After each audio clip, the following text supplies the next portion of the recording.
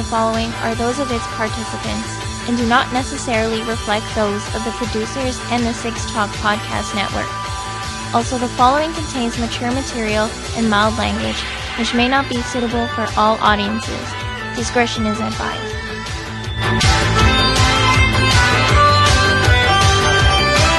And here we go on this Friday evening, May the 1st, 2020. This is episode 18 of the Anime Roundtable version 2.0, the Six Talk era. A quick reminder that we're always up for hearing from both of our listeners. You can contact us old school on email, animeroundtable@gmail.com, and on Twitter and Instagram @animeroundtable. Of course, our badly out-of-date website is still there, animeroundtable.com, and now we're on Discord. Just enter Anime Roundtable in the search. I'm sure we have like 5 people that listen to us. I was going to say, Mike, what if I'd like to mail a letter? Which P.O. box should I send that to? Send a message first. Send a tweet. Send a tweet. Mike Nicholas with you in our 6 Point studio in the Toronto West End. Strangely alone tonight for obvious reasons, unless you have lived under a rock the last few months. The others are here, but they're at home, which means that this podcast has finally stepped into the 2010s with its first virtual roundtable via video conference.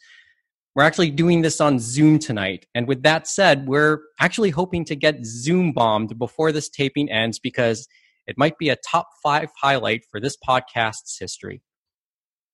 James Austin, Kevin Ng, Mohammed Shamarki, you've heard them already. Say hello again, guys. Oh, gee, thanks. Did we cut out already? Did the connection cut out already? That was fast. No. So we apologize in advance. We did try a test run and pre-production meeting last night, and we found out that Kevin was a little in and out. So once again, we do apologize in advance in case there are technical issues. They're likely to happen. As mentioned already, this is our very first online episode. But that said, this is maybe our best planned out episode in years. Certainly our best planned episode in the version 2 era. That said, here we are, a social distancing roundtable on Zoom. It's finally nice to do an episode via online, but of course the circumstances by which we are doing it is another story. And okay, I know we ended up looking fairly silly last episode back on March 11th in just about every aspect there, especially what's happened in the last few months. So first of all, I'm acknowledging that that hindsight's 2020, I think. James, I know you want to stay out of saying anything. I'll just say I wasn't even there, so whatever you guys did, it's on you guys. Looking back, maybe we came across as taking it lightly. Entirely possible we looked like we were taking it lightly. Well, a lot of people did. That's the thing. My excuse is I just took what was considered proper thing to do at the time.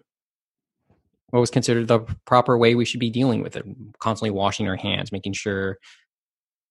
Obviously, we had certain information at the time, and it kind of ramped up very quickly and turned into something else entirely. Because remember, it only started in China in December and stuff like that. And then it was like a few months, and then it just kind of like wham, it hit us really in March. And it just it was the end of that week, and then people were starting to get worried, and then Monday it's like everything just started closing down right at March break. That's sort of how it went. And then, here we are now. And here we are. Now we're in a new normal. As the cliche has been going. So we'll talk at length about how obviously, we can go on and on about how much the world has changed in this quote-unquote new normal. But obviously, for the purpose of this show, there's an anime component, and we'll talk a little bit more about that over the next little bit. And hopefully, now that we're starting to get our stride, at least in this in the isolation, maybe we can probably churn out a couple more episodes in a rather quicker time. Maybe it's a little bit of a surprise that it's taken us this long to come up with another episode. March 11th. It's been almost 2 months since their last regular episode, and then I did that little story a couple weeks ago. You guys have a quick reaction to that story? Have you, whoever's heard it? Have you? I mean, how many of you guys heard the on my mind? I did. None. Nobody. I listened to it when you put it out, and it's, how do I put this? It was a very, I can't express this very well, but I just really liked how, it was very conversational, yet there was a tinge of seriousness to it, but not too much. Mm-hmm. So, and I kind of like I like when you do those short form stories, so to speak. It's just, it's something a little offbeat, something that's not what we usually do, but it's nice. Actually, I got a message from Senpai in the last hour because I informed him we were going to tape this podcast on video conference. So the first time we tried it online, and he just said, he was glad to hear that. That's what Senpai told me, and calls it I think I got to use I'm going to use the exact words in his message. Experimentation is good, especially now when there is a leveling of the field, he said to me. Senpai's aware that we are taping this evening, and by all accounts, he's still doing fine. But I thought that was a good time to tell the story, especially since he revealed that he had been going through, that he had come down with COVID himself and was just recovering. So I thought it was a timely story. Okay, so enough about that. Senpai, what about each of you guys? How have you spent the last, how many weeks has it been now? How many? 40 weeks. Huh? Been over like a month and a half. Half, yeah. I mean, by my count, it was a little over a month. A little over a month. It was like, I think because it was March break it started, and then after that it just took off. So it's been a month and a half. Yeah, I didn't work from home until the 23rd. Working from home. All of you guys have been working from home, right? Yeah, I started on the week of the 23rd, so I started later than most people in my company. Mm-hmm. James? Yeah, it all depends on what you're telecommuting, what the abilities are and stuff like that.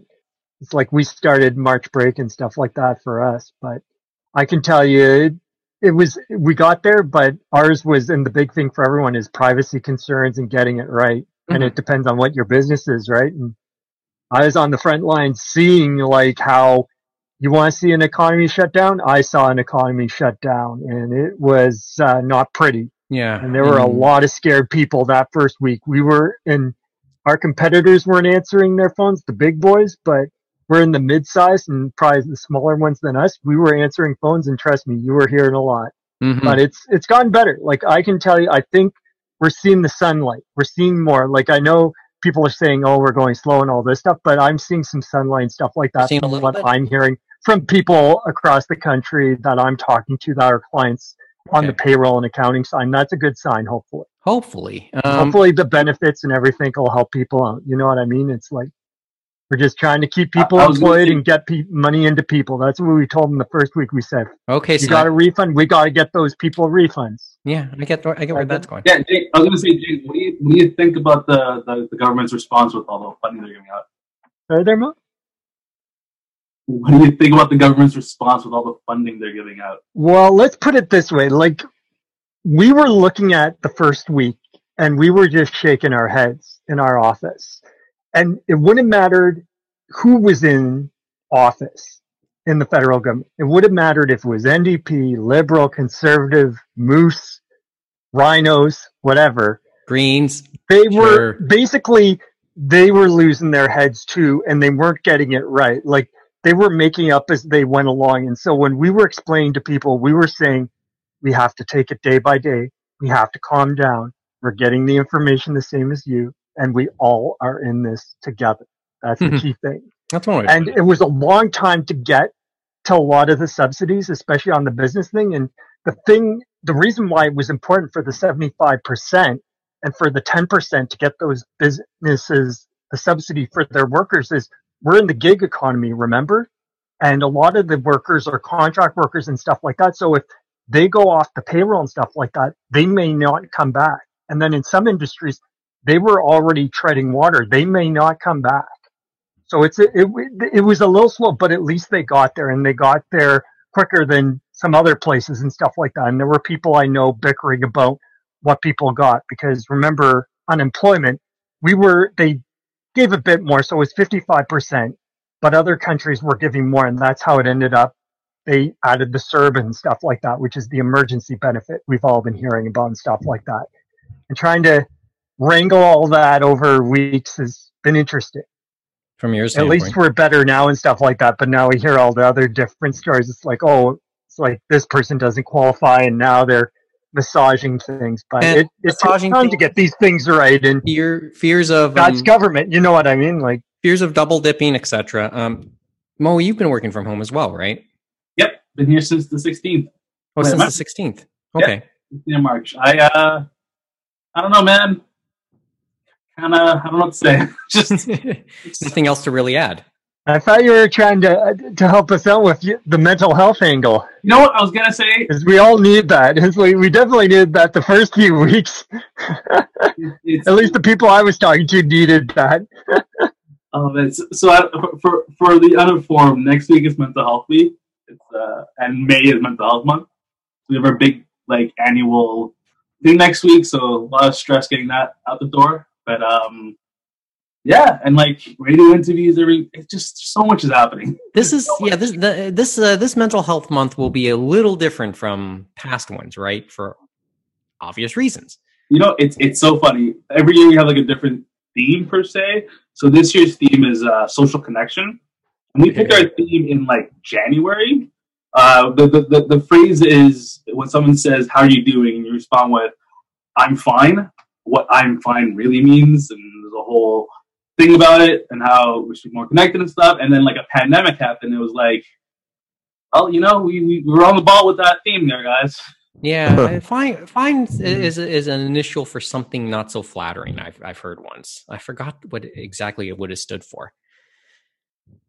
Okay, from my standpoint, and I know I'm probably surprisingly among anyone I've talked to at length, whether it's you guys, friends, and family, I'm almost in a minority because interesting. Yeah, I've been temporarily laid off from work, but I'm also in a pretty I'm in a lucky position. Yes, I've been taking the benefits, so I've been getting benefits from the government since the 15th. That was since March 15th. That was the last time I worked, and I've had to tighten the belt in some respects, watch my spending. In some ways, that's been easy. In other ways, you've had to pick and choose. But I consider myself in a pretty good position compared to anyone else. So I'm not I don't feel I have a right to really complain about the situation for myself. But the only thing I would like right now is a haircut. Same here. That's the worst thing I could say. I would feel for a haircut. I know people who have been getting their hair cut on the sly. Oh, yes. Well, that's another story altogether, right? Why don't you just join me? I get mine cut every 2 or 3 times a year. Oh, way to go. Hey, if I'm going to get a haircut, I'm going to get the most out of it. But admittedly, I've been due for weeks, but I can wait. And strangely, my bangs bother me. Yeah, that's sort of where it is right now. And the sides, it's drooped over the ears. So, how do I put this? I've been okay. It hasn't been too hard for me. Haven't had a chance, obviously, to really visit family, but I've been in touch with them rather consistently throughout the last month and a half. Have you found that in the beginning there was a lot of communicating and now there isn't? It's sort of the opposite, actually. I wasn't in touch with some people, and then as time has gone, I've at least texted them a little more now. Various family members.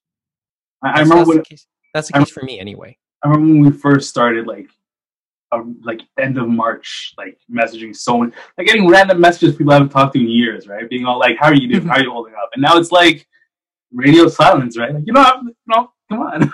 Well, once again, maybe it's the whole new normal thing, right? True. I mean, what's some of the stuff I've on a personal level I've done? I mean, here I am drinking a coffee right now. Yes, I'm here. I am drinking a coffee. You're seeing this in the video. I'm drinking a coffee.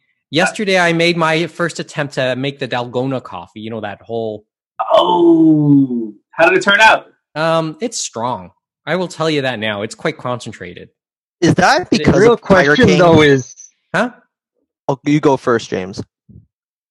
James? No, I was going to say, since you're saying that, it's like, have you been trying to make bread too, Mike? I hear everyone's like trying to make bread now and stuff like that. My father did. My father too. And they're trying to make it without flour because everyone's had a run on flour, and we've never had a problem getting flour. I will tell you this. Well, first of all, yeast seems to be the thing that's hard to find right now. And yeast flour, is, you might be another able one. to trip on it. A lot of places still have it sold out, but more often than not. But yeast seems to be the hard thing to find right now. I can only speak for the Real Canadian Superstore near my house, but I will say that the smaller bags of flour are gone. If you want the biggest bags, they are still there. Hey, chances are you can see them in Costco as well. Has The anyone Costco lineups tried, are later. No, like we never had problems with the big ones, but yeah, I guess it was. Like as I said, my father's baked a popular Filipino style bread roll, and it was funny. Like this is the closest I've come to actually visiting my parents during that time. They would tell me would I like some, I can come pick some up, and then I go and I said sure, and all they would do is just leave it on the porch. I just go and pick it up. And then I was going to say, like, you probably picked it up and then you waved at them as they waved at you out the door. That's basically what it was, right? I'd leave, and there's things I had to return to them, and I had to leave it on the porch. Leave that on the porch. Basically, I was playing a trade, and then a wave. That's basically the in-person interactions I've had with my parents and my sisters during that time, who've basically done the same stuff. Anyway, for my father, and my father was always a good baker. It's just that this is the first time in years he's baked, and I don't ever recall him making bread rolls. But it was funny because the second batch he made a second batch. The recipe calls for it to be sprinkled with breadcrumbs, but they're supposed to be plain breadcrumbs. But he didn't have any. He had the Italian breadcrumbs, so they were like garlic parmesan seasoned, right? They turned out to be probably the best ones I've ever tasted, actually. But I'm not totally sure it's supposed to taste that way, but they tasted great. As for cooking's all about experimentation, right, Mike? Like sometimes you find something and then it just works and it creates a variation on the recipe. We've done that before. It's like, well, we don't have that, so we can try something similar, and then it just works out. That's what happened there. For myself, I have quite a bit of flour here, and I think my intention is to attempt to bake cookies for the first time within the next week. So I'll let you know how that goes next episode or something. Or maybe I'll just, or if you want, I'll drop off half a dozen on your porch. What else is there? Well, also, obviously, I've had more time on my hands. So I admit I've been watching and reading a little more. And I guess I'll talk a little bit more about that in the future. I don't think we'll get to it today. I will say, however, in the process, I have read four full novels. Just before we started, I finished up one light novel. I finished up volume 1 of Toradora, and watched a couple of things online, a couple of videos, some anime, some Japanese stuff, some other Asian stuff, strangely, and maybe not so surprising, some cooking shows, cooking competition shows on Netflix. But that's how I've been spending a lot of the time as well. And then obviously in the last week, we've been planning to come with this recording as well. And that, as I said, it's just been one of those, it's just been at times a blah time. And the days, strangely, over these 7 weeks, the weeks have gone faster now in a rather unsettling way. So you guys believe it's May already? Yeah, I have trouble believing it's May. I have trouble believing we went through April like this. Like what happened to April? That's it. Strangely, the shower, I think there wasn't the greatest amount of rain, but there was certainly a noticeable amount yesterday on the last day of April. So, I mean, have you guys dipped into any trying to catch up on any sort of watching, or is it because you guys are still working that you haven't really done that much? or you've been going through stuff maybe at a normal pace? It's been marginally better for me. So I don't have the library to distract myself anymore, and Shonen Jump also took one extra break from releasing chapters because they were affected at one point. So I started reading my actual manga backlog for a change. So I'm set to finish Genshiken second season, and I'm trying to finish 2 Terra as well. Okay. Interesting James? differences there. James? Oh. Maybe I should mention titles after. I will briefly mention that. Go ahead. Sorry, James. I've been working, so it's like crazy. But yeah, I found time to take that moment because it's always trying to find that moment. Oh yeah, as we were saying before.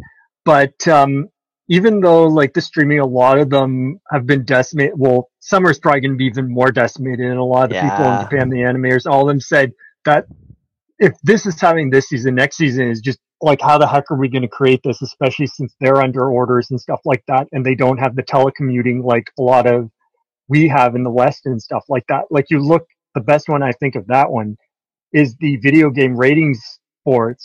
So PEGI and ESRB, they're fine. They can do their ratings and all that stuff. Supposedly Zero, the Japanese one, has been shut down for a month. Really? They can't do any ratings at all. And so that's going to affect all the video games in Japan being rated. So the ones that were ahead, but it's going to be months later that some of them might not get out on time, or they might have to figure out a way of how to rate them, because like Zero is doing no rating compared to the other two, because they're just at home doing, I guess, nothing, or doing something. I just don't know what, because they're shut down completely. Well, that reminds me, crazy.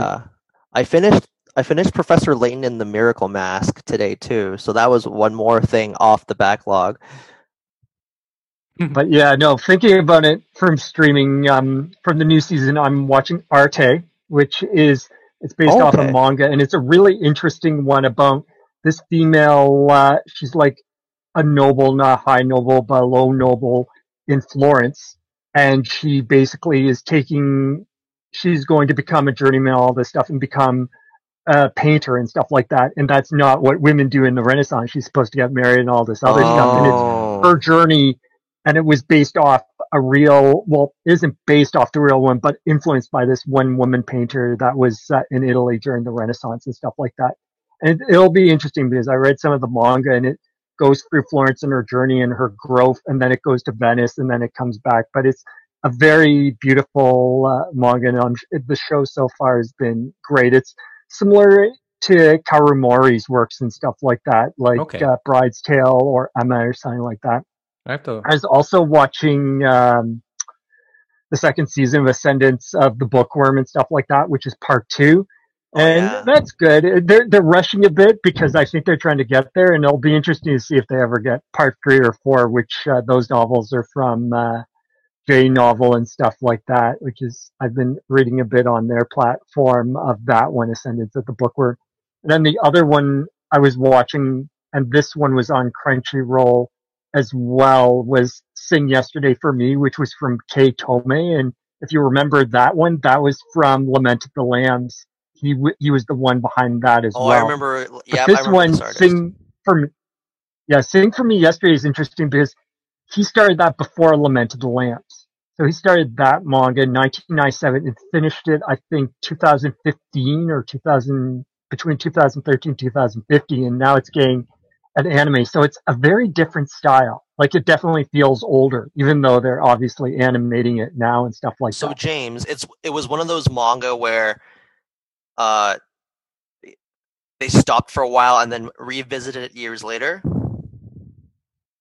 I don't know. Like, that one, I'm not sure if he was doing it while he was doing Lament of the Lambs and stuff like that, because you know how some of them, they'll do multiple things? Like, Lament of the Lambs was only 7 volumes, but I can't remember if he was still doing that one, because the Sing for Me one was never ever released in English. And so the only way to do it is through scanlation, unfortunately. So this is the first official release in English. I think it was released in French, in France and stuff like You get that. all the good stuff in France. But actually, it's funny thinking of that. I told you guys, the only other thing I did, and I still can't believe I got, was I've been playing around with my TurboGrafx Core Mini, which I got last month. And that was crazy because you can't get it. Well, it's Amazon exclusive. Konami's the one that released it. All the European and Amazon.com, they have December 31st. So that means who knows when it's coming out. But somehow, and they even said, well, because of Corona, we don't know what's going to happen. But somehow they got out PC Engine Mini out on Amazon Japan fine last month. And then for whatever reason, Amazon Japan was able to get Core Graphics Minis and TurboGrafx Minis, and they released it in April. So I got it early April for the Core Graphics Mini, which is the European version, which is the same as the TurboGrafx. I wanted like the feel of the PC Engine, so that's why I went with the Core Graphics. Okay. But Okay. it was a fun. It's a fun machine to have playing around with it. I can't say I have. And the crazy thing is, I told you is about the thinking about it in North America. In Canada, it was exclusive to Radio Shack back in the 90s. Yes, it was. A lot of us never had it because it was so expensive. It was exclusive to Radio Shack. And I was joking to someone, I said, Amazon Japan is like the Radio Shack of now or something like that. And the funny thing I told you as well is how long does it take to get this from Amazon in Yokohama, Japan to here in the GTA of Toronto? Yes, and I think you guys were very surprised about how long it took. Yeah, I remember. And then the same thing for my extra turbo controller. It took the exact same amount of time. It took, well, technically, I think it would be 4 days, but it took 3 days because they were in the future when they sent it. You're so geeking out with your video games right now. Mo, you kept up with anything? Like, have you been able to keep up?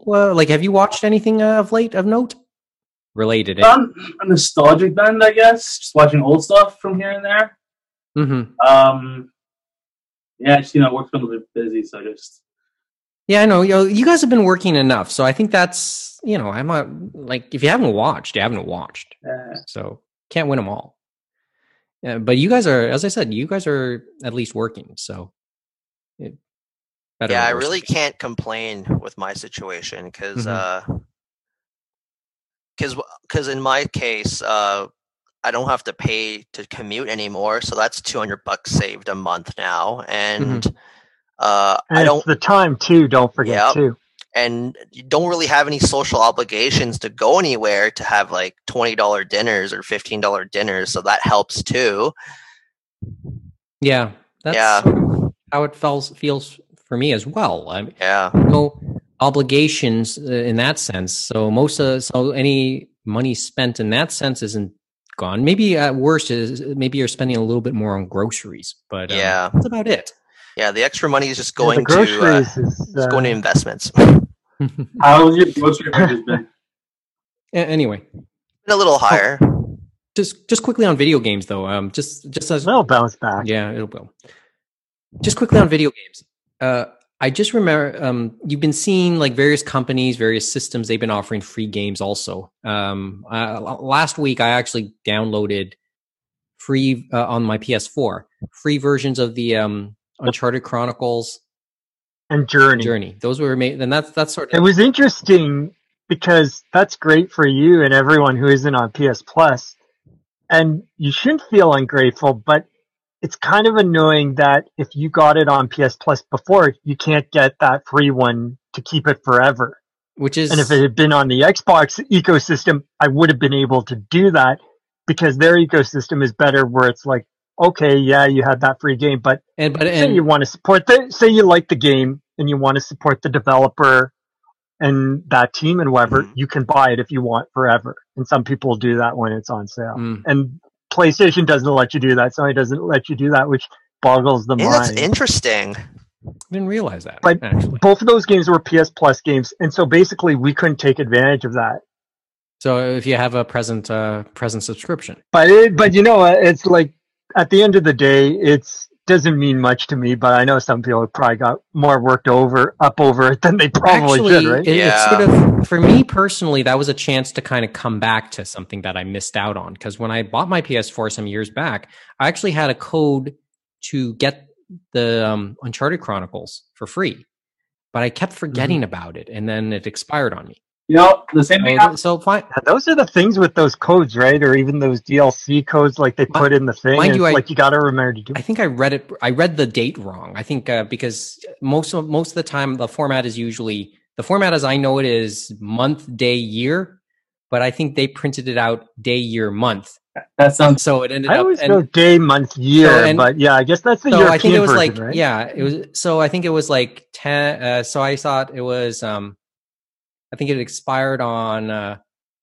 Was it on 10/9 10/9/2018 or something, which would have been October 9th, 2018.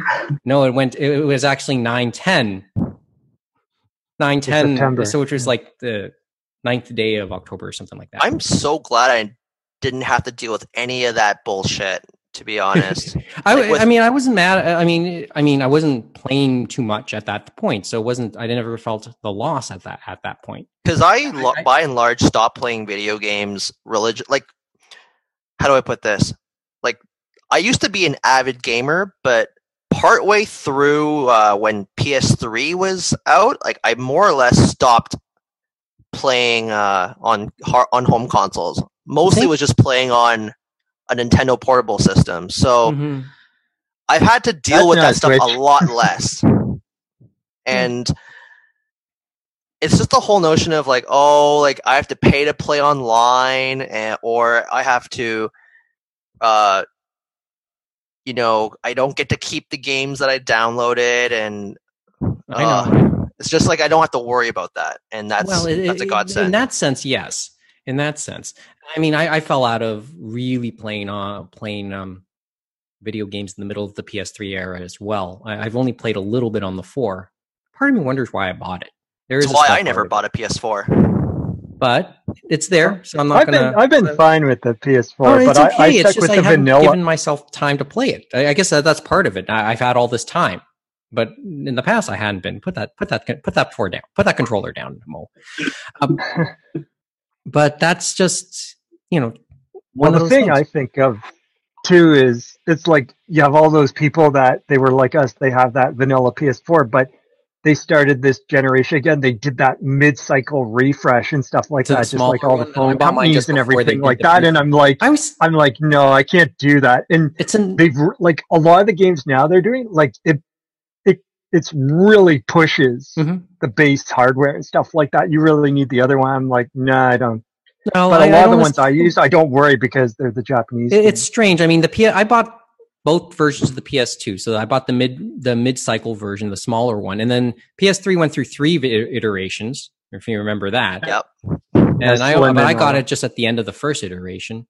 I got a slim. I usually wait. I usually wait for one refresh before I buy any system. Okay. Usually. But I feel like this refresh was different. It's like, oh, it's not just a slimmer version where you're getting this extra stuff that you might need, like the Pro or something like that. I don't know. I guess I'm. When I got my PS4, it was a bundle with Spider-Man. So anyway, and there you go.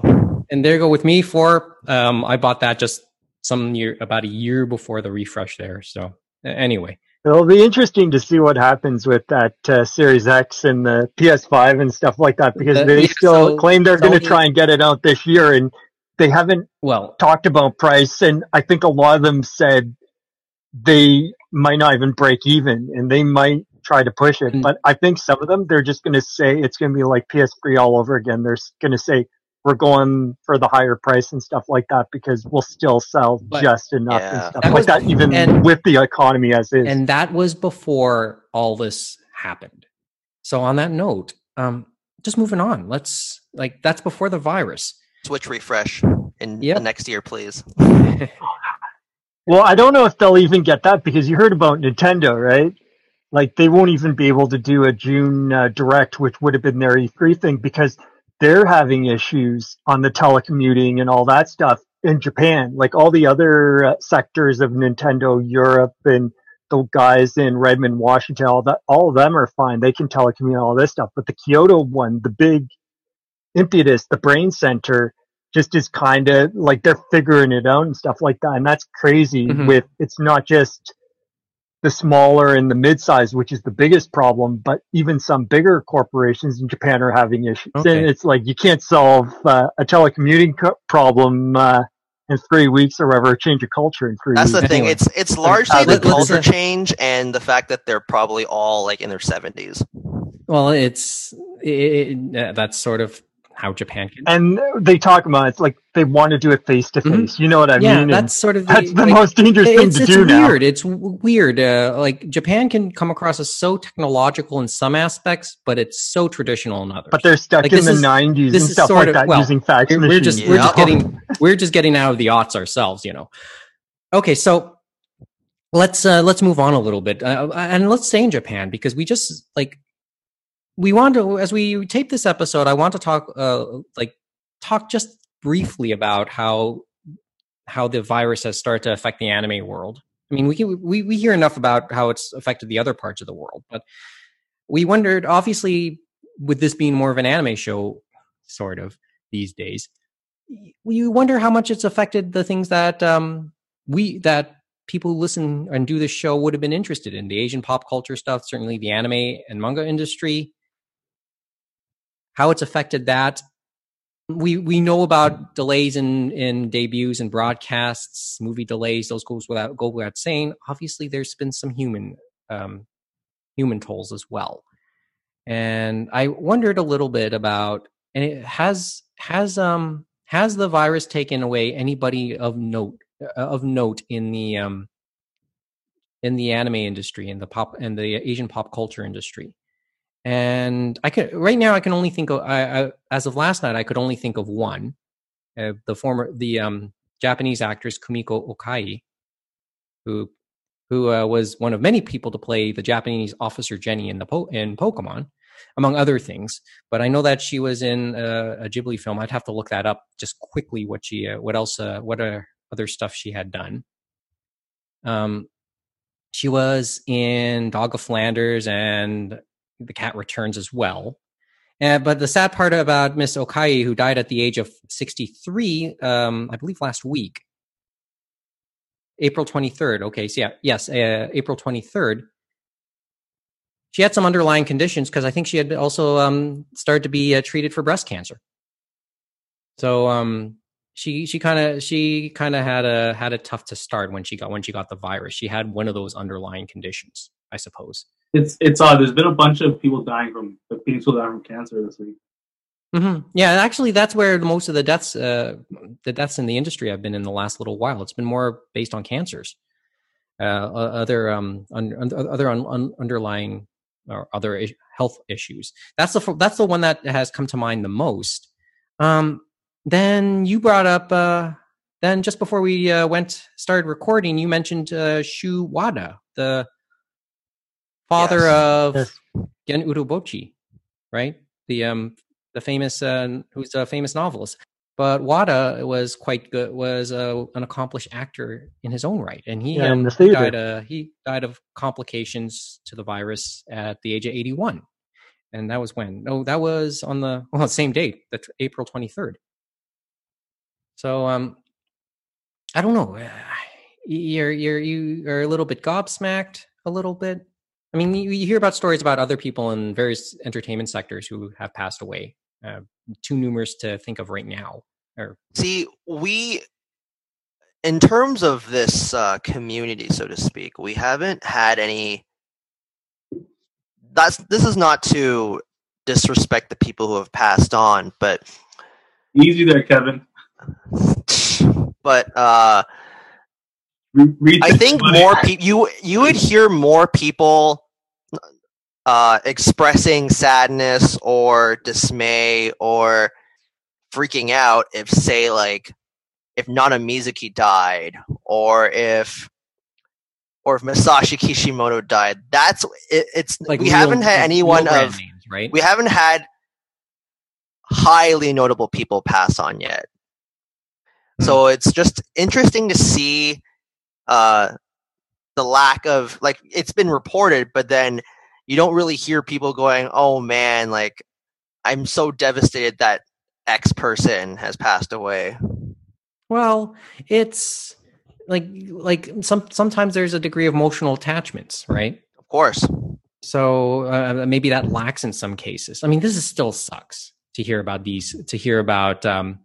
Wada and Okai. So actually, in the links, we'll put up the news report for Kumiko Okai. Actually, there's a next shark article, but within it was a YouTube video, and actually, which was the newscast, the TBS Ncast news broadcast in that afternoon. To NHK World Watchers, actually, you might want to take note of who was at the anchor desk that day for that report. It's Chiaki Horan, the former host of Imagination, which got canceled this past month, and the co-host of Songs of Tokyo. She's also a former Japanese Power Ranger, for better choice of words, I guess. She started in a Sentai show when she was younger. She's a former actress, but now she's a TV presenter and news anchor. She's broadcasters, and generally speaking, a lot of them tend to be freelancers, so they end up doing work on different networks. She's done English language programming on NHK World, but a lot of her Japanese language work is actually with TBS in Tokyo. And she's one of the co-anchors of an afternoon newscast, and you'll see that report actually in the link we'll put up a bit later on, which I found kind of interesting because she always like Imagination was a show that profiled Japanese pop culture, video games, anime, manga, and it was a very light show. And then here she is doing a pretty serious news report and interview. Mm-hmm. And you'll see that in the video. But that's what we know thus far, and obviously the whole virus is a ongoing thing, so I get the feeling there could be still more to come in that sense. There will be more to come. Yeah, well,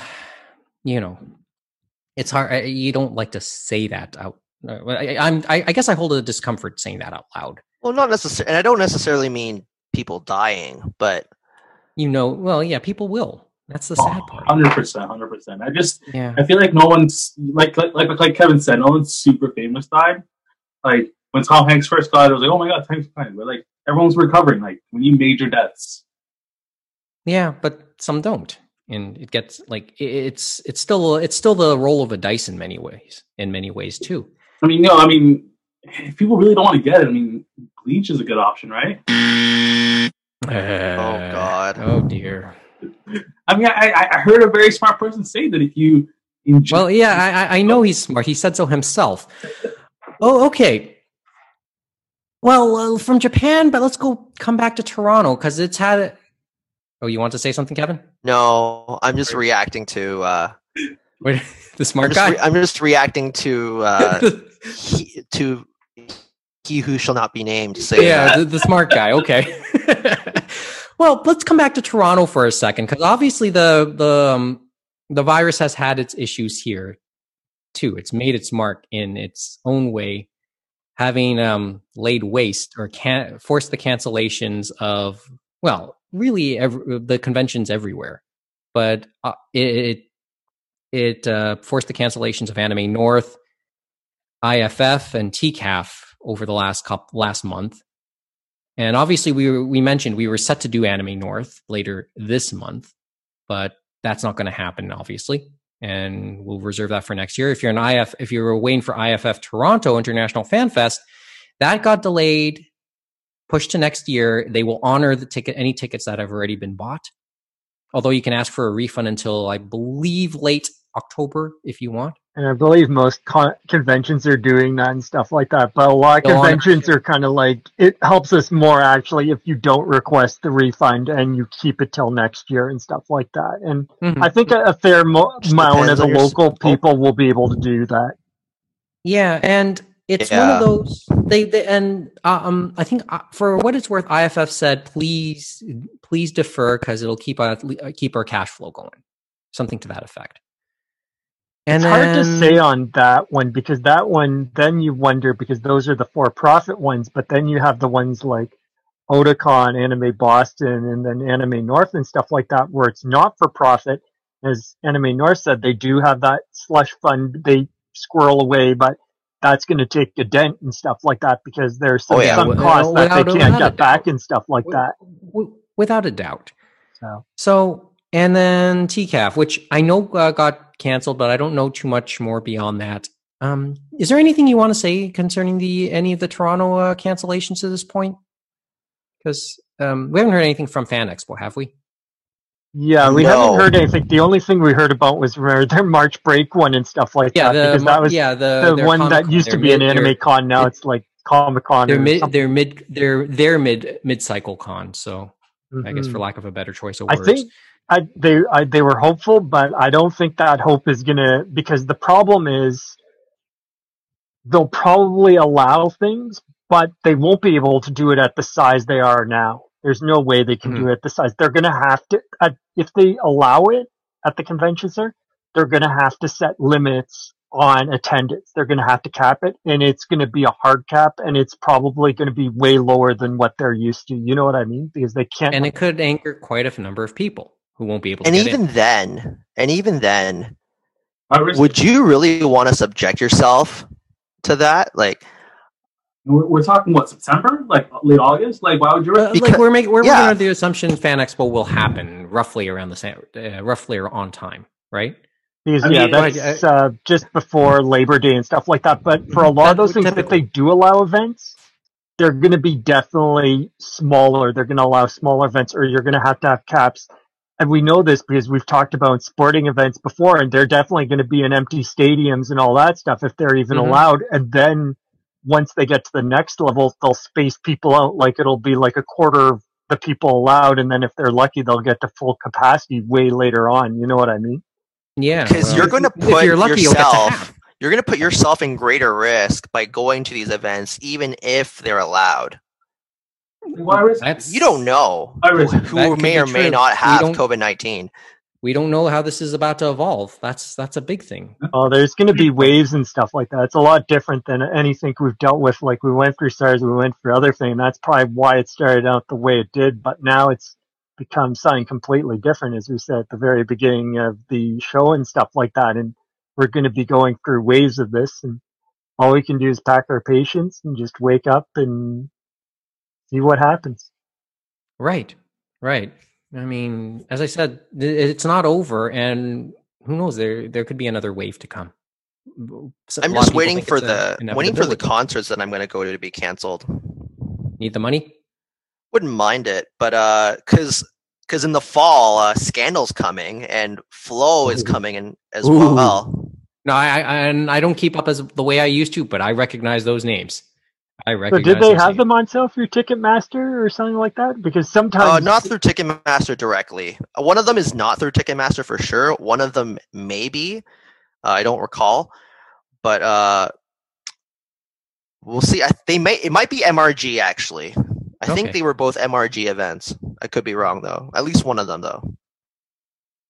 Okay. So I'm wondering what will happen to my tickets in that sense, because they're a smaller fish, so to speak. Who knows? Sometimes as they say, a lot of them have been understanding them.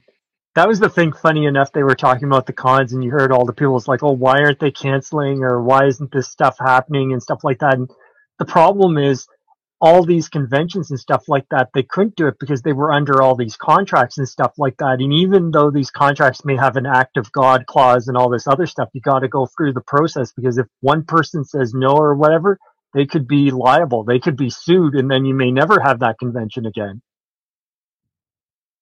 Yeah. No, you gotta just be thorough. So you gotta dot those I's and cross those T's, unfortunately, and that's why some of them took time. That cliche.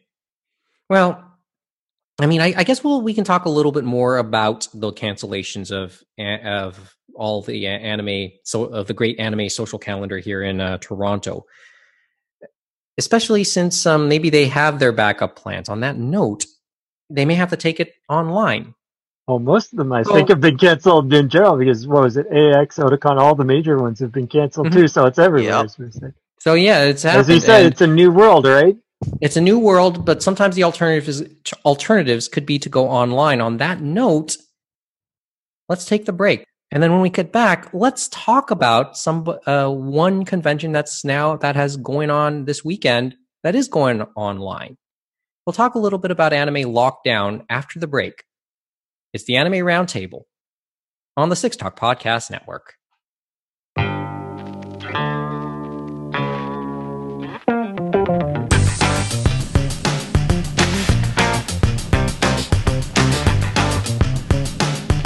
And the podcast now continues from our 6 Point studio and a bunch of other places around the GTA. Nicholas, Austin, Ing, and Shamarky in conversation with you online via video conference and on the Six Talk Podcast Network, official podcast Anime North, which isn't happening this year. Sad combo. Places of gathering, conventions, movie theaters, various meetings, they're trying to come up with more conferencing alternatives like this one. And this weekend, actually ongoing as we're talking right now, we're seeing the first, at least the first noteworthy attempt that I'm aware of, probably the first noteworthy attempt to do an online anime convention. A little thing called Anime Lockdown has been ongoing. That started this morning and will run until Sunday afternoon, May 3rd. By looking at the website, it looked like it was something that was cobbled together within a month. We've been keeping up with it. It's a free convention. There'll be two well-known voice actors, Veronica Taylor and Kyle Herbert, will be two of the guests of honor. They'll be doing Q&As tomorrow. But we have been in and out listening to the convention as it's happened today. As I said, this is a unique situation. And I think this is the first attempt at any sort of convention in the COVID era, any sort of anime convention in the COVID era. And this may serve as a bit of a blueprint as to how something like this will go for the rest of this summer. But I know each of you were in and out of listening to things today at Anime Lockdown. Do you guys have any impressions before I give my own? Because I was actually... I didn't think bad of it. I only caught a couple of panels. So I caught the history of Shonen Jump panel, which was okay because the person who did that panel, I can tell, probably isn't too used to doing panels, and I could sense that in the tone of voice. And there's also just the technological barriers that you have to deal with, and when it comes to Excel, like with PowerPoint or with Twitch or whatever, because with that one he spent a lot of time talking about the early 70s stuff and 80s and 90s, and then you can tell he was starting to get worried about time because he then would skip random titles. So I feel like he went through trying to do the entire catalog. Yes, and truth be told, a lot of it was basically just running through a lot of Shonen Jump's catalog, and I would have appreciated more real discussion or pointing out certain other things about the series rather than just saying, oh yeah, this series is about this. Next. Okay, and this series is about this. Next. I think I know where you were going with that. I think you would have appreciated like a context as to what it meant in terms of the history and evolution of shonen manga. Like, was this was the first manga to explore the idea of blank. He did do a little bit of that. So I believe he did mention like he mentioned the Sentai stuff, and he mentioned a couple of manga back in the 80s did have a format. It was like, oh yeah, this is where this format of shonen manga kind of originated from. So the one that I recall was that he brought up Ringi Kakuro from the 80s, and he said that how that was one of the formats of how other series do it now, where you have like progressively stronger enemies that you have to defeat. Mm-hmm. So he correlated One Piece with Ringi Kakuro, so that was interesting. But when you're skipping, when you feel like you're in a rush and you're skipping Yu-Gi-Oh, Yu-Gi-Oh is kind of, yeah, I mean, when you think about it, there's a But slight- Yu-Gi-Oh is a Yu-Gi-Oh card is one of battling the game. biggest titles in the 90s. Like yes, it's important to bring up Yu Yu Hakusho and Rurouni Kenshin, but you're gonna skip Yu-Gi-Oh. You're gonna bring up some other obscure 90s title that no one's fucking heard about, except for maybe 2 people. But then you're gonna skip over Yu-Gi-Oh. Like, well, let's take this Yu-Gi-Oh. is putting aside my bias of me like Yu-Gi-Oh. It's okay, like, but you and said then he had to actually- skip a lot of important titles in the mid 2000s too because of lack of time. True. Well, let me go back to Yu-Gi-Oh So, for a second, because you made me think of this. If anything, little fact. if- Finish your thought, well, because okay, because I'm actually in okay, agreement. you but go. I want to You bring up go my ahead. thought. My thought on terms of Yu-Gi-Oh was that was Mhm. like that was 4Kids' follow-up to the success of Pokemon here in North America, because they started focusing on the anime for that. Yu-Gi-Oh was meant to be the next big title for them after Pokemon. And it when was. when they presented it here, when it came over here. So there's a certain, so Yu-Gi-Oh is sort of has a certain significance to it when it comes to the industry in North America as well. Okay, sorry, finish your thought. Oh, I was just saying how you look at, if you look at the general like sense of what was popular amongst fans, he's talked about the 70s too much, because there's maybe only 2 or 3 titles from the 70s people would even give any shit about. Like, yes, you can talk about the very first few titles from the 60s, and yes, you talk about the 80s and the 70s, but you have to. But I think what he should have kept in mind was that I need to gloss over the 70s and 80s. Like, I don't bring up every single title from the 80s. Only bring up the most important ones, which he did. But like he probably brought up 10 other titles where people, by and large, like, unless you're like an 80s fan, like, or a 90s fan, like, you won't know that Ninku was a Shonen Jump title, like, or you won't know that Ayatsuri Sakon was a Shonen Jump title, which, you know what, those are kind of interesting, but you have to think about who your audience is, and you have to think about, okay, I need to bring up X amount of titles. Or you could, because if anything, you can do a very brief list of, oh yeah, these were the titles from the 80s and these were of note. Well, yeah, and then as just I said, move that's on. sort of like, I was looking for benchmarks, like something that would chart the benchmarks. And but I understood. And the vast majority of the benchmarks are the 90s and beyond. Well, at least according to him, right? Yeah, well, just in general, because a lot of the 80s and 90s benchmark titles were brought up. So I'm guessing City Hunter and all those ones, like from Hojo and that. City Hunter, Cat's Eye, Fist of the North Star, Saint Seiya, Ringi Kakuro was worthy of bringing up too. Flame of Recca? Flame of Recca was Shonen Sunday. That was not Shonen Jump. Okay. I'm pretty sure you mentioned it. But that would have been tough to do in an hour, I think. It was because I think Ayatsuri Sakon is by that creator. I think that was it. Okay. I think that was where that correlation is. I vaguely remember hearing about that too, Mo. All right. That's your thought? I guess. Like, it's just... Something just didn't click. They need to bring more... You had to... I feel like the stuff that really needed to have the cultural significance emphasized should have happened more. So, like, you should have talked more about One Piece. You should have talked more about maybe even elaboration the North Star or Saint Seiya. Yeah, the elaboration or Yu-Gi-Oh! Or Naruto. You talk about Bleach for like half a second. That's true. That was where the audio cut out for me, so I didn't hear the first half of the 2000s. Okay. Where to go next? That's your thought, though? That's your thought? So far, yeah. That's about all I can think of at the moment.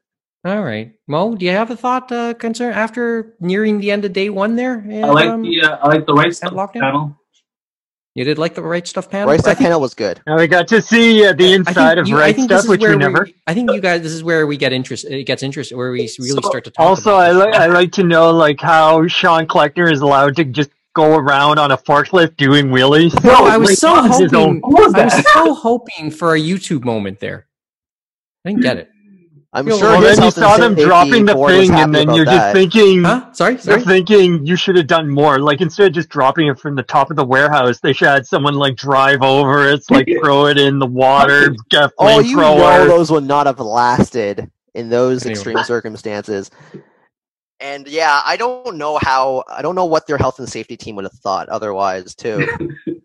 That's true. Well, they wouldn't be in. I guess they'd be shut down just as quickly like everybody else.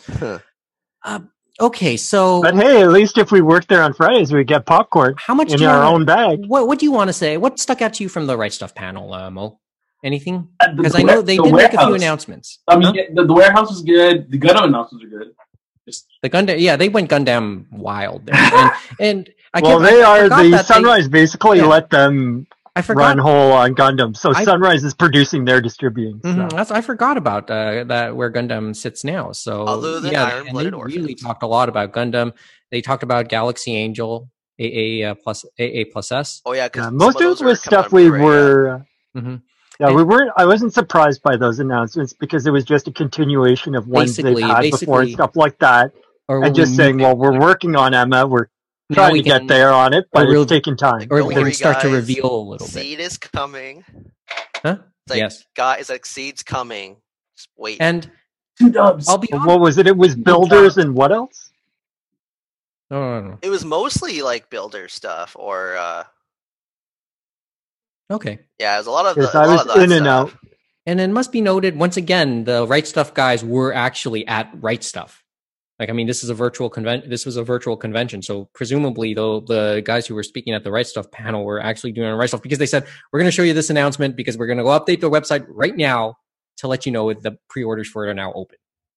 Right? Yeah, they've done that before, I know, at the physical things and stuff like that. And being able to update, but yeah, update the website during the actual panel.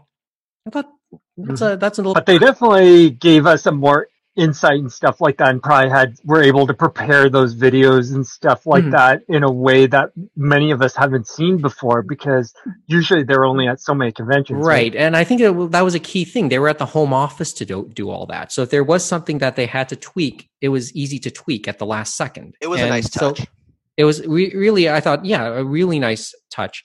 But they also acknowledged one other thing at the very beginning of the panel. They saw the head count, like they saw the watch count in the Twitch streams.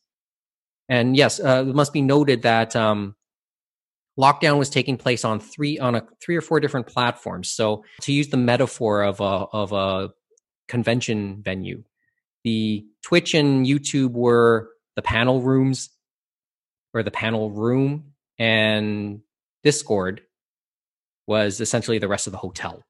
So, which were basically chat boards for where the virtual artist alley and dealer room were. Oh.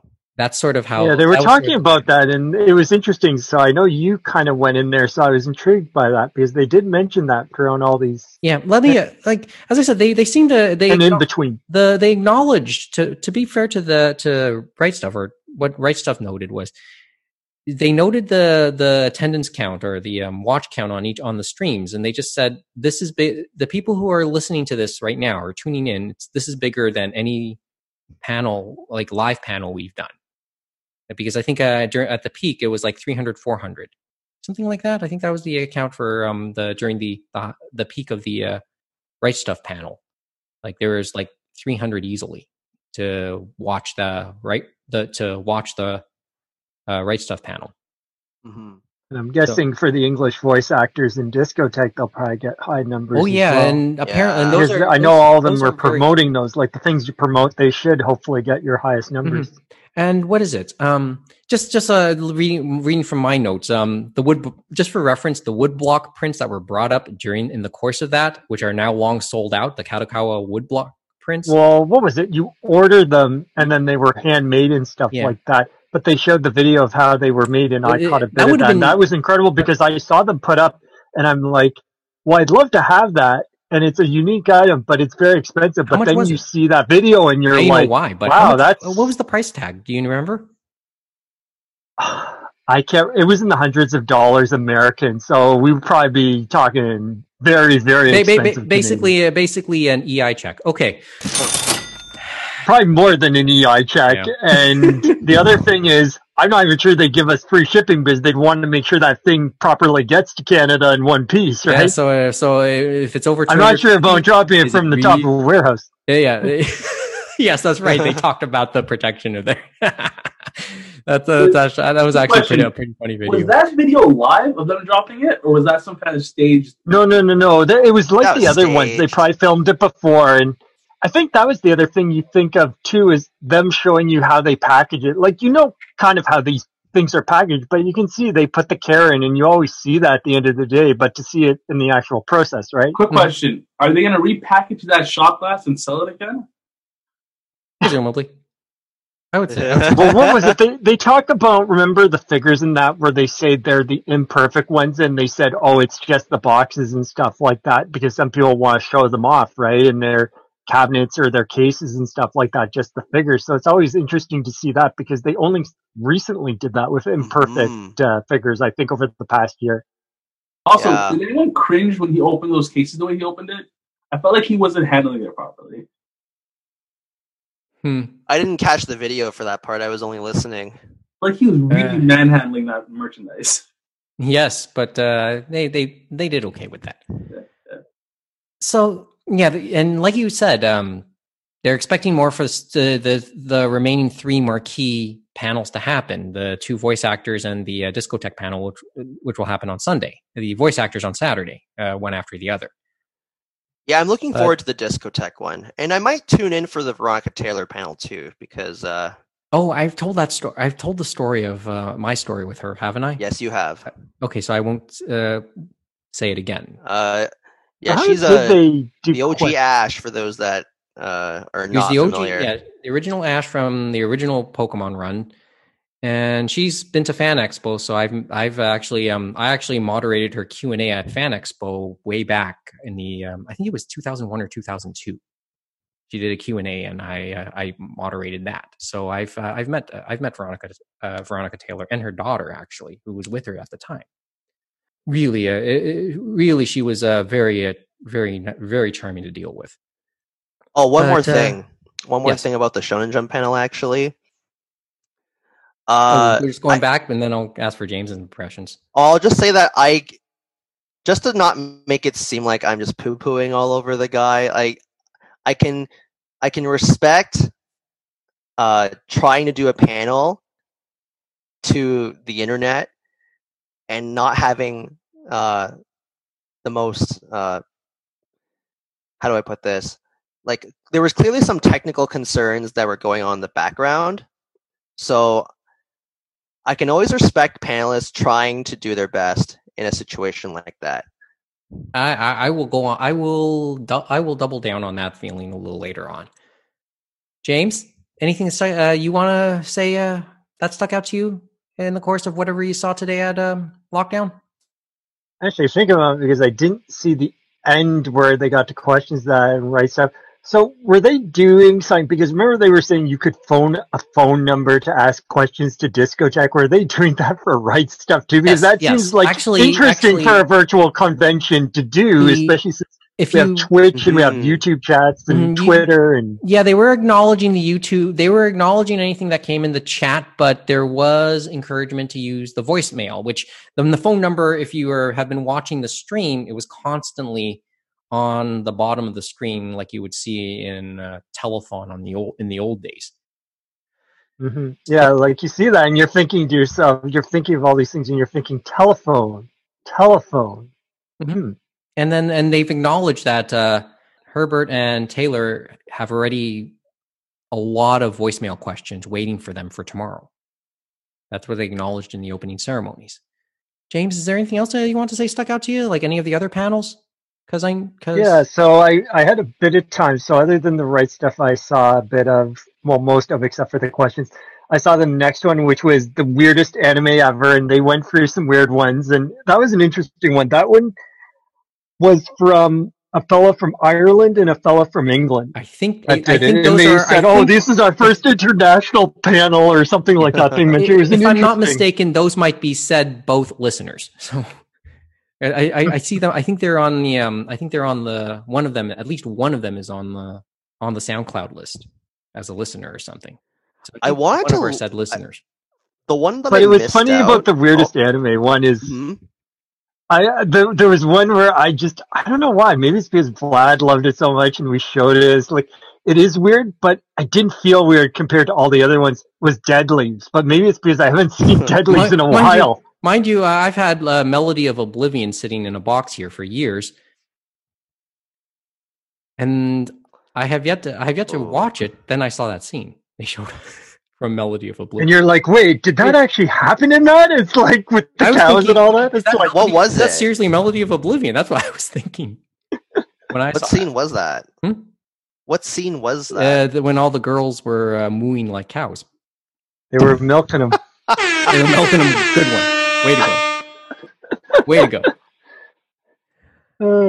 So that was that caught your attention. That was one of the ones that caught your attention, James. Yes, and then there was another one I know that we talked about, and I actually got to see that one. That was the only other one I saw, which was the Otakunomics, the business world behind anime. That was the one I wanted to listen to, but I missed out on. Yeah, that is up your alley, James. And he definitely said, like, he definitely had done panels, as he said, like this before, and he said it's always evolving and stuff like that. He talked about that at the end because you could tell it was a well-oiled machine, and he was and took the questions and stuff like that, and he said the same thing where he gave him his PowerPoint early. He's like, "Oh, it's good you were early." But then he said to him, "I was scared because you said, did you check the file I sent 20 or 30 minutes before the panel?" And stuff like that, because he constantly updates, he said, but they were okay. No, they did. But he said, like, his first PowerPoint had a little more flash. Then he's like, I don't want to do flash, especially because God knows what could happen on Twitch and YouTube. His name... Who was the presenter? Presenter's name, was it... One sec. I'm trying to look it. I'm trying to look it up too because I took the name. It is Time Enforcer Anubis. Anubis. Yes, Time Enforcer Anubis. Yeah, which I've heard that name before. That's his handle. The handle sounds vaguely familiar. Yeah, he's on Twitter. He's on Twitter. TE Anubis. But where is he an industry person or did he just compile all this? I think it's he's talking to people. Yeah, he's he as he admitted, he says one of his interests is business and stuff like that. So it's a bit of everything. So it's like the interest of anime and manga, I guess, and all that, and then business and stuff like that. So it goes together. Like I am in business, so I kind of in the same vein understand all these things, and I can take and see what's going on for the other, and you can go through the public records and stuff like that they are able to provide, which he said the benchmarks from the that one association, Japan for Animation and stuff like that, and where the money's coming from. But and where's the money going? A lot of the time, as we said, we don't know the answers because it's a black box. Because remember, all these production committees, they're private and stuff like that. And most of the stuff, he was going into more of the minutia, of course, and we've touched on it before and stuff like that, bits and bytes, but he was going into it, and you could see a lot of people in the chat were getting a lot out of it. It was quite a lot to digest, admittedly, and I'd love to. I asked them actually if there's going to be a replay of that because I'd like to see it again. Because yes, we've talked about it, but I'd like to just keep hearing it over and over because it's a fascinating. It was a fascinating panel, actually. I'd be Twitch they do an archive, but not like it depends on if they do a permanent archive is really the question mark. could be especially on YouTube or- and Twitch. Yeah, there. Let's just say that it was a never say never type scenario. I mean, the host, and I'll talk about that in a bit. But they said the guy moderating it basically said, yeah, they're open to it, but there might be a few logistics and rights issues to consider. But that was actually a very interesting panel.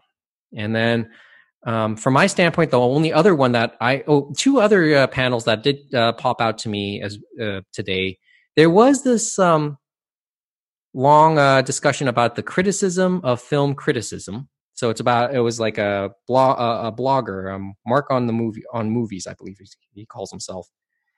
And he talked at length about... Because Mark McPherson is the name they have on the thing. Yes. He just went at length about, sometimes the relationship between fans and critics, and how sometimes you can't, how they can sometimes be in disagreement with each other. But it was a really interesting discussion, and the moderator himself, whose name is JP, he was in on the discussion as well, the actual host.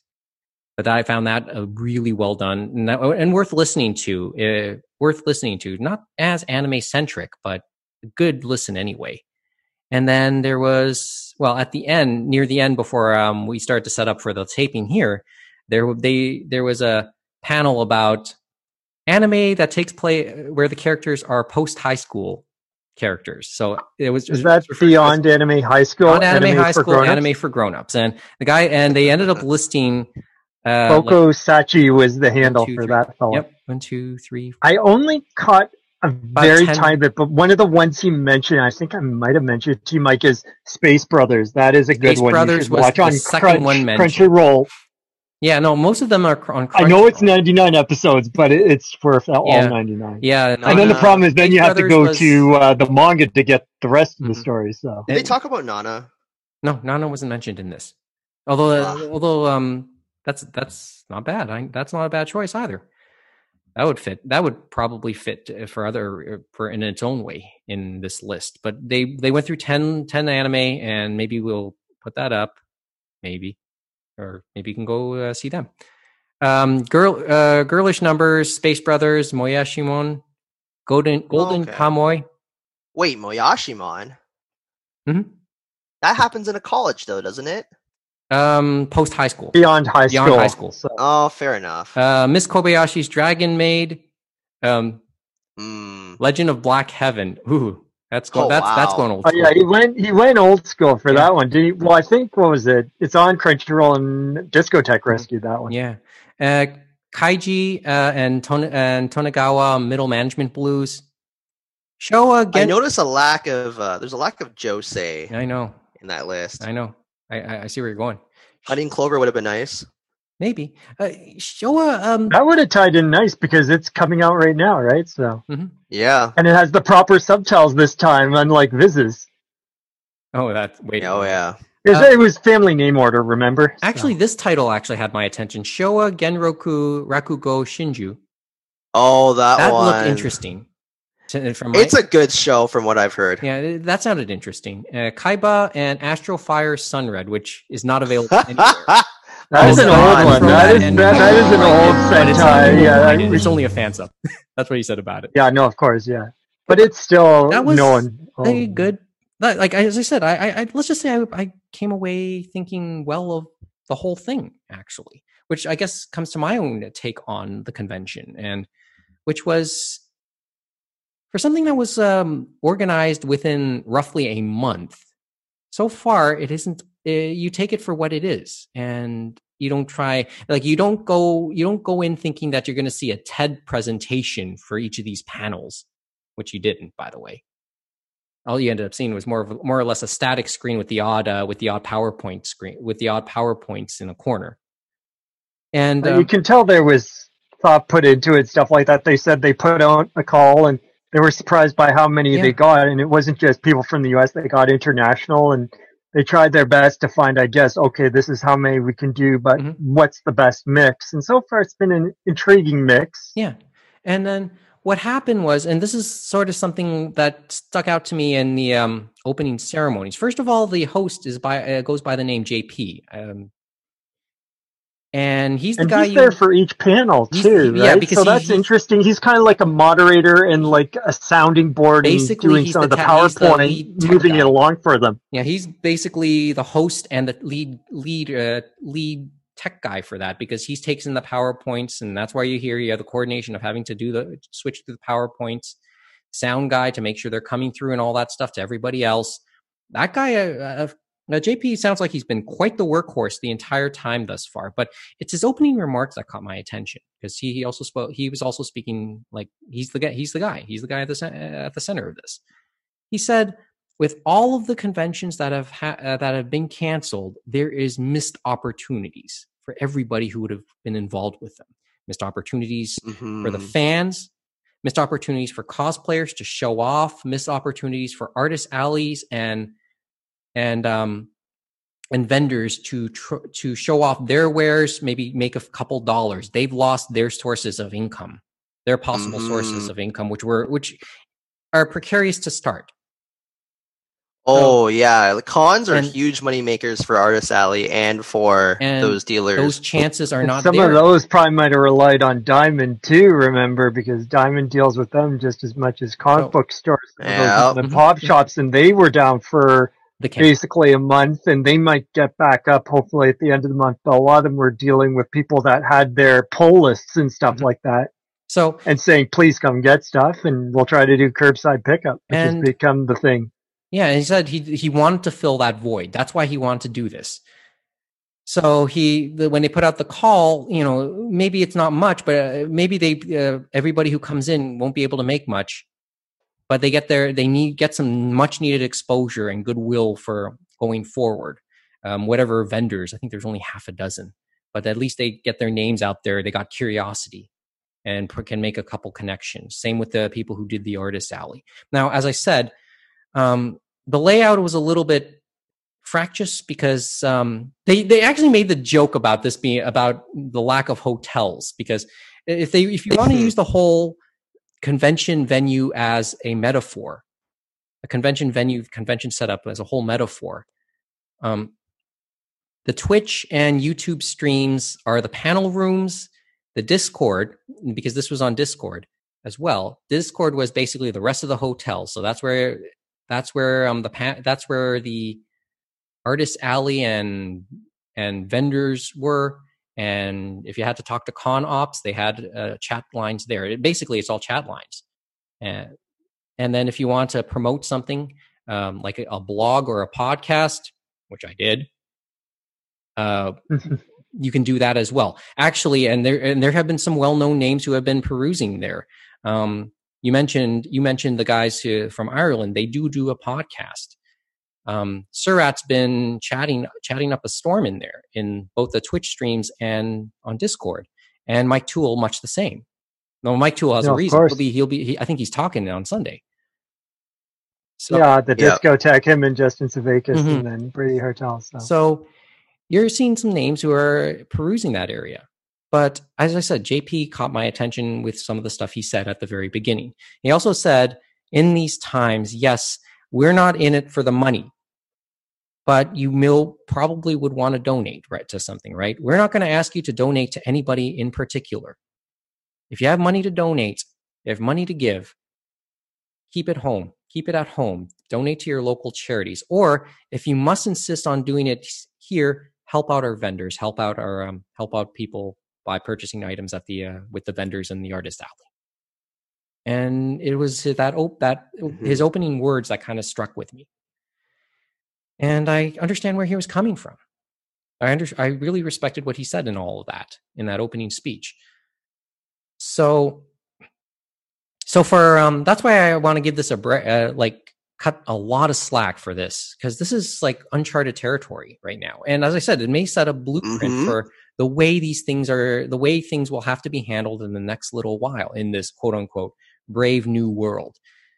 And we're hearing rumors now. Are any of the other well-known conventions planning something on some sort of programming online now? Am I hearing something like that? Are we hearing like San Diego Comic-Con or Anime North? I wouldn't be surprised, or sometimes they might use stuff they've had maybe from previous years, because wasn't it Lollapalooza and stuff like that did like a stream everyone could watch, and it was previous Lollapaloozas and stuff like that they were streaming footage and stuff like that for free. So that instead of having the event, they basically had all the other events, and people seemed to really. I mean, you're seeing all that. So I could see a part of that, and then new stuff depending on if they have the tech capabilities, and that's a part of it because we have seen it before, but they have been live on location and stuff like that, and they have more control and stuff like that. Whereas this, there's a little less control because they're in very different geographical areas sometimes, even. You know what I mean? Mm-hmm. And then to that, well, you're hearing virtual concerts and talk shows taking place remotely, like episodes of late night talk shows and, you know, The View and The Social, those afternoon talk shows, they're taking place virtually. Concerts, same thing. Essentially, essentially that trend has happened here with at least an anime convention, and it could happen again. We're seeing it again with movies too. Well, actually, let's touch on that in a couple seconds. Watch parties and that. Watch parties, what have you. Overwatch is now strictly played online. We've talked about that. Let's not talk any more about that, at least tonight. Valorant? I just don't know how that works with video games, because you talk about all the people worried about lag and input and all that stuff, and you just add so many. Ultimately, the teams have to play in the same vicinity, in the same region, so that they can play on the same server without the lag issue, without the lag worries. Just imagine if you had to play real sports like that, like hit the baseball to the next country over. Well, I'm sure there's been jokes about that. As I said, because of that, the Overwatch League presently is kind of divided. 13 of the 20 teams are in North America, have set up bases in North America. The remaining 7 are actually in Korea. So, and the league matches are all playing against each other in those clusters. Anyway, that's another story altogether. And then there's Evo 2, and that'll be interesting to see how that goes on too. No, well, as I said, didn't they cancel Evo? They did cancel Evo, but they're doing some sort of online thing, or somehow they're going to do it. But I'm not sure how they're going to take into account, of course, as we talk about lag and latency and all that stuff. Okay. If they do decide to do something, or it's not going to be quite the same as what it was. You know it's going to happen to somebody. Let's give a last thought, though. Evo. Well, I mean, tell me about it later. I mean, okay, so before we finish up tonight, let's talk a little bit about some of the ways that people could be handling this. Streaming. Not necessarily in the Netflix, in the mainstream senses that we know for both anime and just generally speaking, like Netflix or Crunchyroll, Funimation, here in Canada, Crave, and Amazon Prime. But just other means by which people have been able to see movies. There's been this controversy surrounding Trolls World Tour and premium video on demands. Okay, do you want to say something? I saw you shake your head. Is there something you want to mention concerning that? Because I know that's been a big issue over the last week.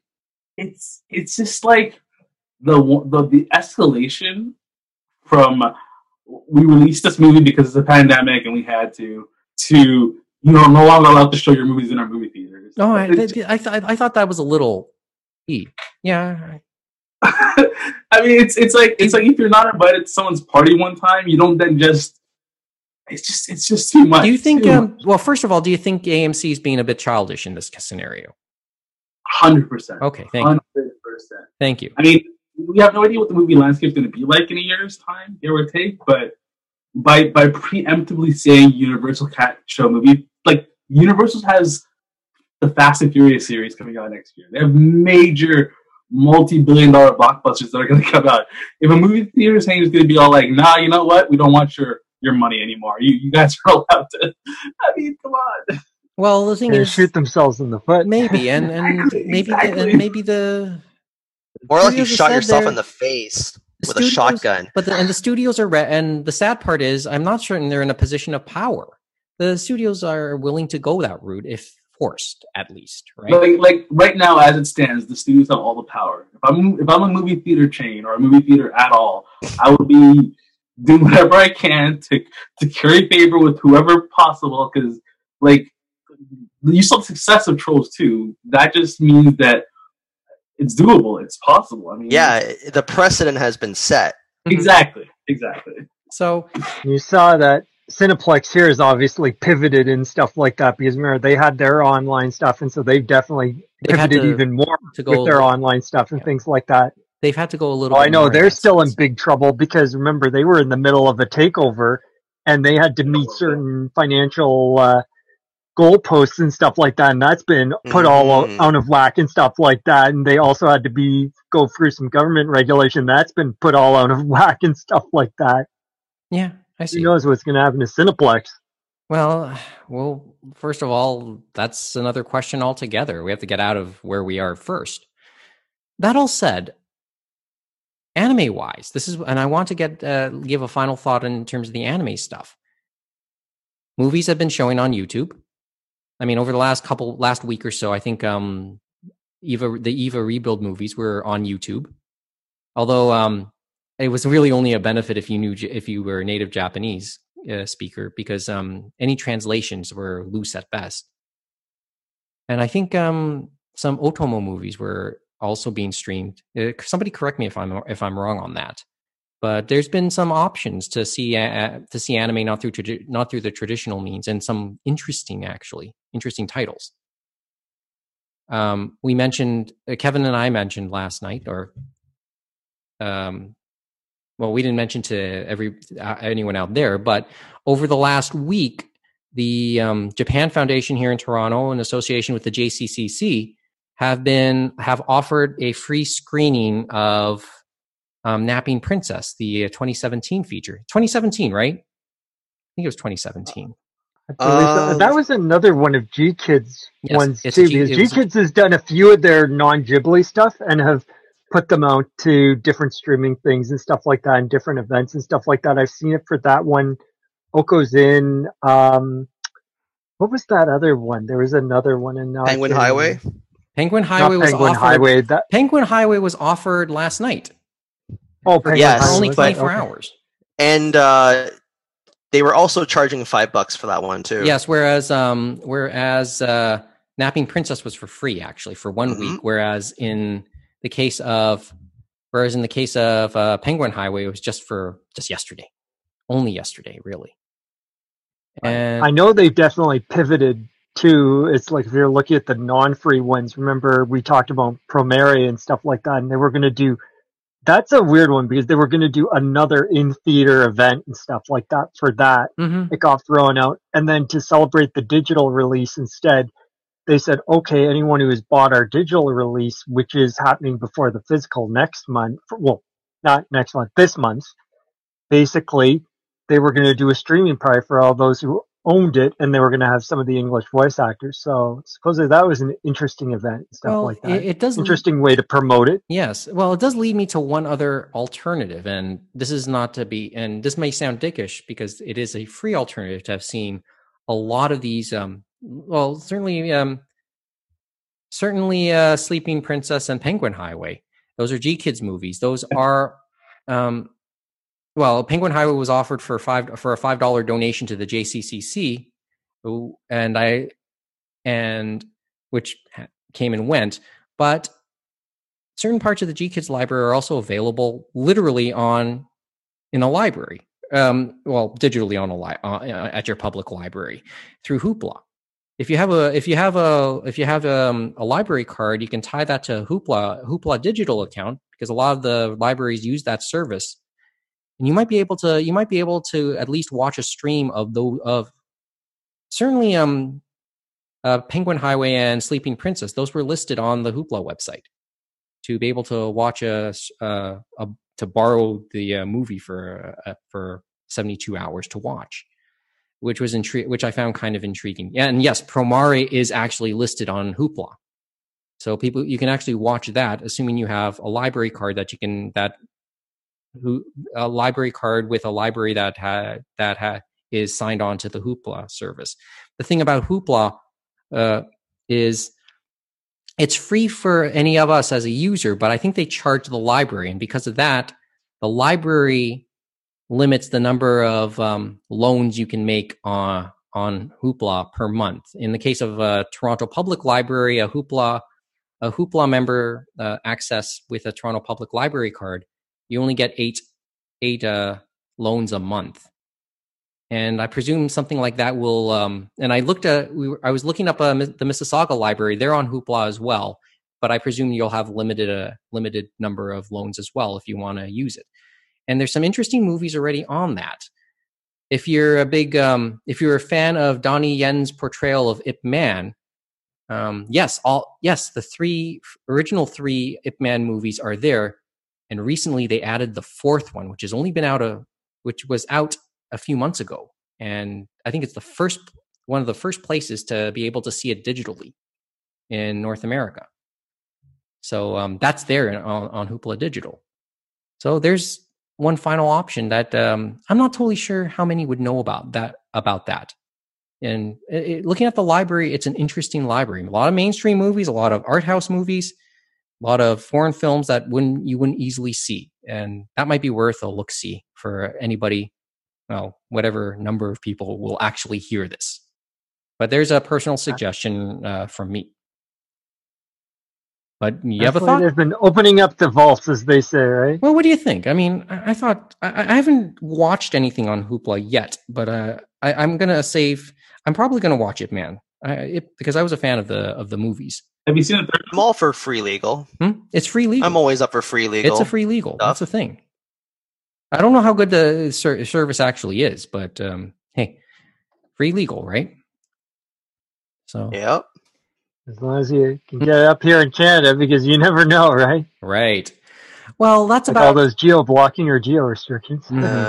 Okay, well, anyway, that's my thought, and I think we're almost done because we've been sitting here recording for more than 2 hours now, I think. Time has just flown by. So has the 7 weeks in quarantine or lockdown or whatever. I thought we agreed 42 weeks. Sorry, Kevin. You know what was nice though?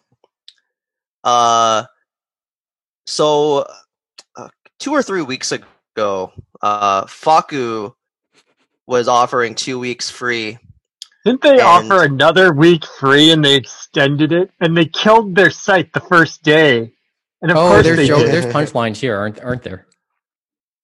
Actually, they got reamed. You know why I feel they did it? Like, wasn't Pornhub doing that? Because Pornhub always does stupid, that's kind of like silly things like that. That's kind of like they did, and they do it occasionally too, where they do free weekends or whatever. I think it's actually streaming time. Yes, I've just outed myself, but in any case, well, but I don't think Faku's ever done that before, has they? Actually, we're going to talk about this a little bit more at length, I think, in the next episode. What, Pornhub?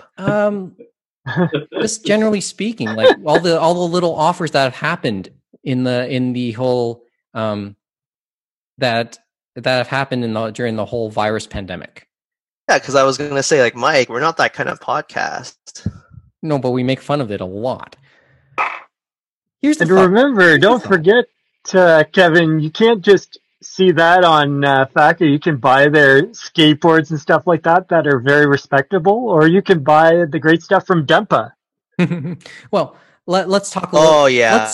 Let's save this, because I know there's other stuff we want to talk about, but we know we have to save that for a future episode. But hey, if the House of Commons here in Canada can use Zoom, oh God, as long as it remembers to hit the unmute button. Suppose I was reading an article about people were judging their backgrounds and stuff like that, and what was going on, and there were some interesting questions. One person had a drape or whatever for privacy, and they said, that doesn't look good. It looks like you're probably hiding a dead body behind you. And somebody had the green screen. Or you have something to hide. Why not just turn on your virtual background? I mean, I feel like you're in Zoom anyways. Just turn it off. Yeah, I know. And you're still sitting inside Seinfeld's apartment. I can tell. I mean, Mohammed. Kramer's over there. I think no one used any of those Zoom backgrounds. Well, actually, one guy used a green screen in the House of Commons. They said that's just asking for someone to screw with you. Yeah, there was somebody with green screen. Because, like, knowing how old most of those people are, most of MPs, right? I don't think they would have been able to have figured it out anyway. Navdeep Bain seemed like he was going all in there, with that painted behind him. Like, I think he's just like, I'm going to show everyone up, and now we're just wondering about him. But if you're the Minister of Innovation, you should know a little bit more. It's like, I'm just trying to think. It's like, well, I mean, which one is he in the picture of all the turbines? Because like they're multicolored. It's like crazy, that picture. Oh my goodness. That it picture. was sad. Like, but you're right. Go to your point. He sort of knows what he's doing. It's like in Japan, there was recently a technology minister who admitted he didn't own a computer and didn't know how to use it. And they were talking about that with telecommuting and stuff like that, where a lot of them don't have PCs that can actually do what we're doing right here and don't understand it. Like the best way they said they could get these people to telecommute is through their phones. Their phones are more powerful and better than some of what they have on computers. But because remember, space is another thing too. But having the computer is still a good thing in many respects too. Agreed. So, as I said, this is our first episode on Zoom, or let's see how the editing goes on me. Hopefully, well, I got time to do it, I suppose.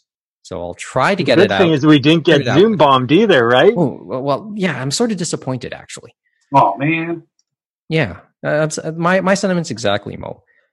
Because we understand the technology. I know everyone is still trying to figure that one out too, right? Mm-hmm. Well, as I said, it was nice to do this episode, like to finally do a regular episode again and to actually do this online, because we've been wanting to do something online.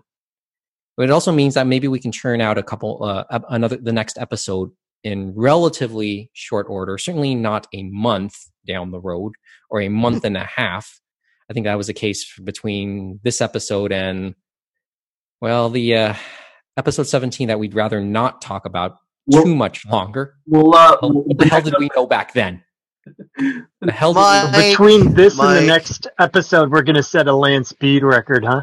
No, I think we could maybe we can go at least do the next episode within a week or two. Sometimes having a shoot the shit episode is fine. Yeah. Well, that's been the story of version 2 up until this point, I think. But opening up the online door will open up hopefully a few more possibilities. So hopefully in time we can take advantage of it. And as I said, finally we're in the 2010s as well. I guess that's it, though. I think, as I said, we've been, more than 2 hours already? We need to sleep. I do want, I don't know who would finish first, us or Anime Lockdown. I think Lockdown finished before we did tonight.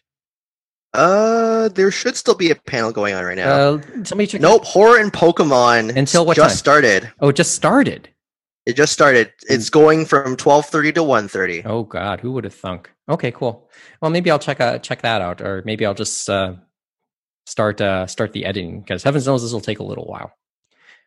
Is anybody else looking forward to any specific panels tomorrow over the next 2 days? Oh yeah, I guess going back to Lockdown. Well, I think for most people it's the Discotheque on Sunday. It's the Discotheque panel on Sunday. I mean, the voice actors I've always taken a personal interest in. I mean, I've mentioned that before. So, Herbert and Herbert. Yeah. Kyle Herbert goes at 3:30. Mm-hmm. Veronica Taylor goes at 5 p.m. tomorrow, online. No point in putting a link, because by the time we put this episode up, chances are good possibility that Anime Lockdown will be over. I don't know, Mike. I don't know. We'll see. Yeah, I'm looking forward to. I might try and check out Anime Burger Time, because chances are that's Evan Minto's panel, and I might check out the Real Robot panel too to see if that's any good. On top of going to the Discotheque panel. Well, the voice actors will have my attention for sure. And yeah, I might. As I said, I might go see our Veronica Taylor's too. As I said, reading some of this, reading some of the titles of these panels, they would have a handful of them certainly would have. Just to let you know, Kevin, that is Evan Minto's panel. If you go to the descriptions, okay.